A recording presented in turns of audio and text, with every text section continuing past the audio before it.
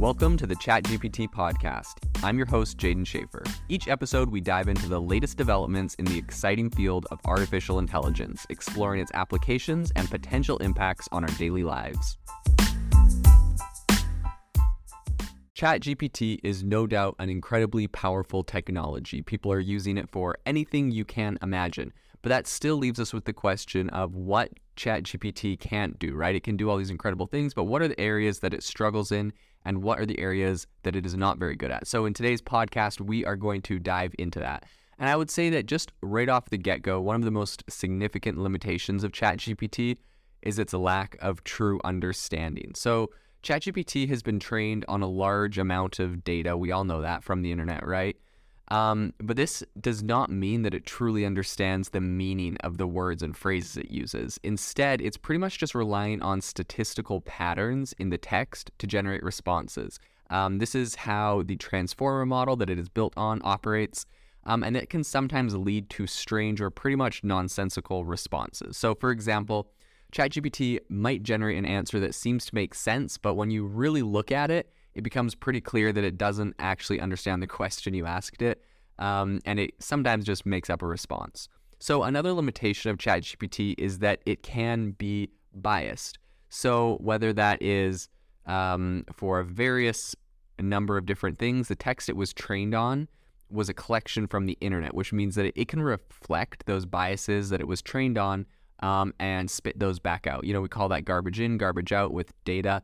When you're training AI models. So if you have bad data there, it can create bad outputs. ChatGPT is also limited by its lack of context. So when generating text, ChatGPT does not have access to external information or content. And so that means that it can sometimes generate answers that are not relevant to the question or task at hand. So for example, it might generate a response that is based on outdated info, or it doesn't really take into account recent events or developments. That's something that's kind of hard. So to overcome this, some developers might need to integrate ChatGPT with other technologies that provide it with additional context or information. And something very interesting coming down the pipe right now is with the Bing search integration, right? We all know that Microsoft invested $10 billion into ChatGPT, and because of that, ChatGPT is going to get integrated into Bing search to be kind of like a competitor to Google. But what's interesting is people are saying, well, two things. Number one, people are saying that it's GPT-4, so that's like the next version of ChatGPT that's going to be released. Some people are already in the beta and are already testing it out. And I'm seeing some pretty incredible screenshots of people actually showing them asking it questions about, you know, for example, someone asked it about someone today's opinion on a specific topic, and it actually used Bing to go search the internet and find links and sources to what that person's opinion was on a specific topic. And when it gave the response, it used ChatGPT to generate like the natural language response, but it used Bing's integration to actually cite the sources of that person's response. In addition, I think it was GPT-4, so it was even more powerful of a response. But, you know, if you really want this thing to be powerful, I think it's going to be integrating with other software and tools to go and make this thing a really robust system where not only are people getting responses, but they're also getting sources for those responses. And by doing that, you know, Bing is able to provide information for things that are happening right now, cutting edge stuff, or, you know, news that is happening recently. I have also seen people show screenshots of, like, you know, saying who won the Super Bowl, you know, the day after the Super Bowl, and it wasn't able to, the Bing ChatGPT version wasn't able to do it. I'm assuming this is something they're hopefully going to get fixed so it can get stuff up to date. But it is important to know, you know, it's not like a all-knowing source of current information that's, you know, obviously trained on information in the past. And so that is one of its limitations that people are going to have to work around. So it's also pretty limited by its training data. The data that it was trained on only really represents a specific snapshot of the internet, and it's not going to really reflect the full amount of opinions and experiences that are being posted on there. So it's not always going to generate responses that are representative of, you know, different countries and cultures. And you know, OpenAI is working to address some of those limitations. And so they're trying to increase the diversity of the text it's using for training, but it's still an ongoing challenge, and it kind of also inputs other issues, right? When they start to, I don't know, when they are trying to cherry pick data that it is being trained on or highlighting, it just gets pretty tricky to see, what really is the accurate amount of like data. Like, for example, if they wanted to train it using more data from people from India and sharing their experiences, like that could be fantastic, but it's like, what level of those people's experience do you put in versus other people's experiences, and trying to get it to output something representative of different people is kind of tricky. Like, it makes you wonder, like, would you almost create like a ChatGPT trained off of, French internet, everything on the French internet, so French people are getting things that represents their culture because it was trained off of content that they created, right? Like, are we, just feeding everyone over the whole world sort of like an American version of the internet? And then, so it just brings up a lot of questions. People are going to have to figure that out. And obviously different cultures believe different things, have different ways of life. And so, making that reflective for everyone is potentially, I think, something that's going to be important for these kind of GPT systems in the future. I mean, you even look at like China's creating their own. Obviously, that has all of its own red flags. Having the Chinese government get their hands into like an AI because they can add their own biases and their own things that are sketchy.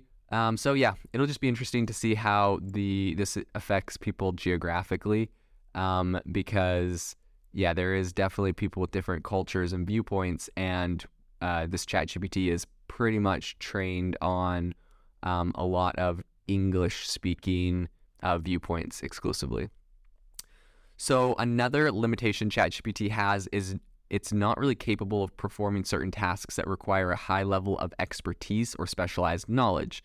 So for example, it's not going to be able to diagnose a medical condition or perform complex mathematical calculations. So while ChatGPT has been trained on a really big range of text, it may not have the level of expertise or specialized knowledge required to perform these tasks.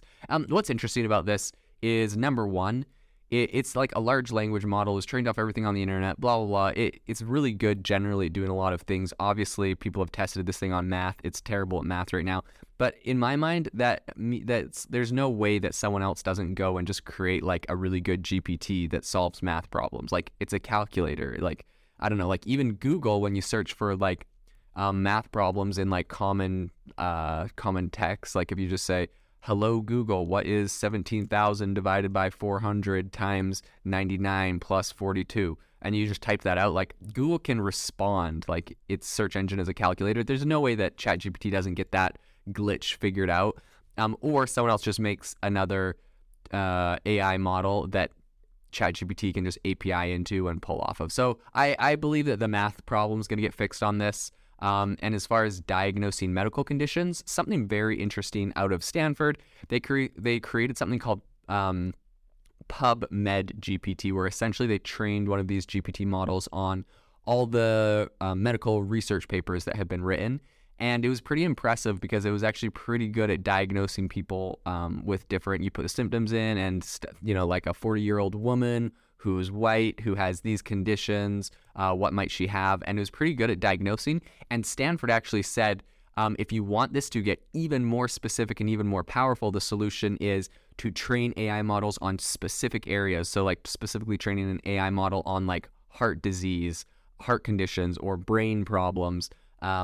And so, I think that honestly, the medical side of it is going to be big in the future. There's no way that someone doesn't just figure out how to fine tune and train models for specific areas. We have a lot of data and information.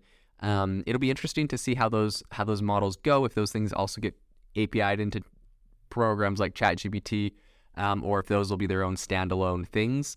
You got to imagine at some point there's just too much specialization, and there's just going to be a lot of AI models that are really good at specific things. So I don't see any version of the world where those problems don't get solved, but currently it is definitely a limitation.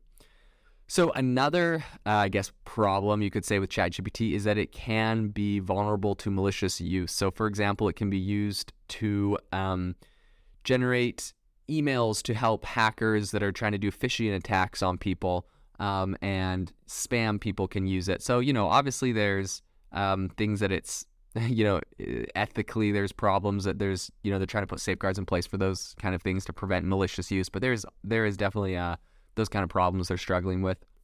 I would say one of the final limitations to ChatGPT is its cost. The technology is still relatively new, and it can be expensive to develop and maintain, and also just run it. Like the servers in the background running this thing, there's a reason they had to 5 years ago get $1 billion from Microsoft, and then just recently get $10 billion more from Microsoft, because they're spending this all on computational power.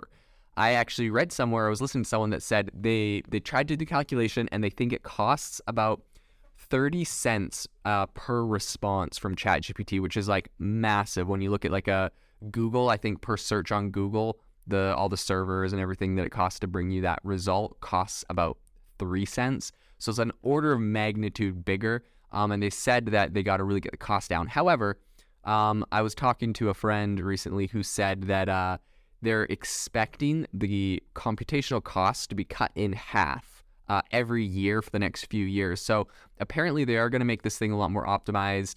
That would be like 30 cents next year, or 15 cents next year for response, and then 7 cents the year after that, and then 4 cents. And so, I mean, you can see in like 3 or 4 years, this thing might be comparable to how much Google is costing when they're running their stuff. But, there's a reason they had to raise $10 billion from Microsoft. This thing isn't cheap. And I think right now they're letting it be free, some versions of ChatGPT, just to really maximize all the data they can collect and to really fine tune this thing to be really powerful. So wrapping up the podcast today, I would say it's a pretty incredible technology that we have with ChatGPT. It definitely has some limitations. So it's just important to know what those are so that we can better use it to really maximize what we're trying to do. It's an incredible tool for automation, and I see this being a really powerful tool for a long time in the future.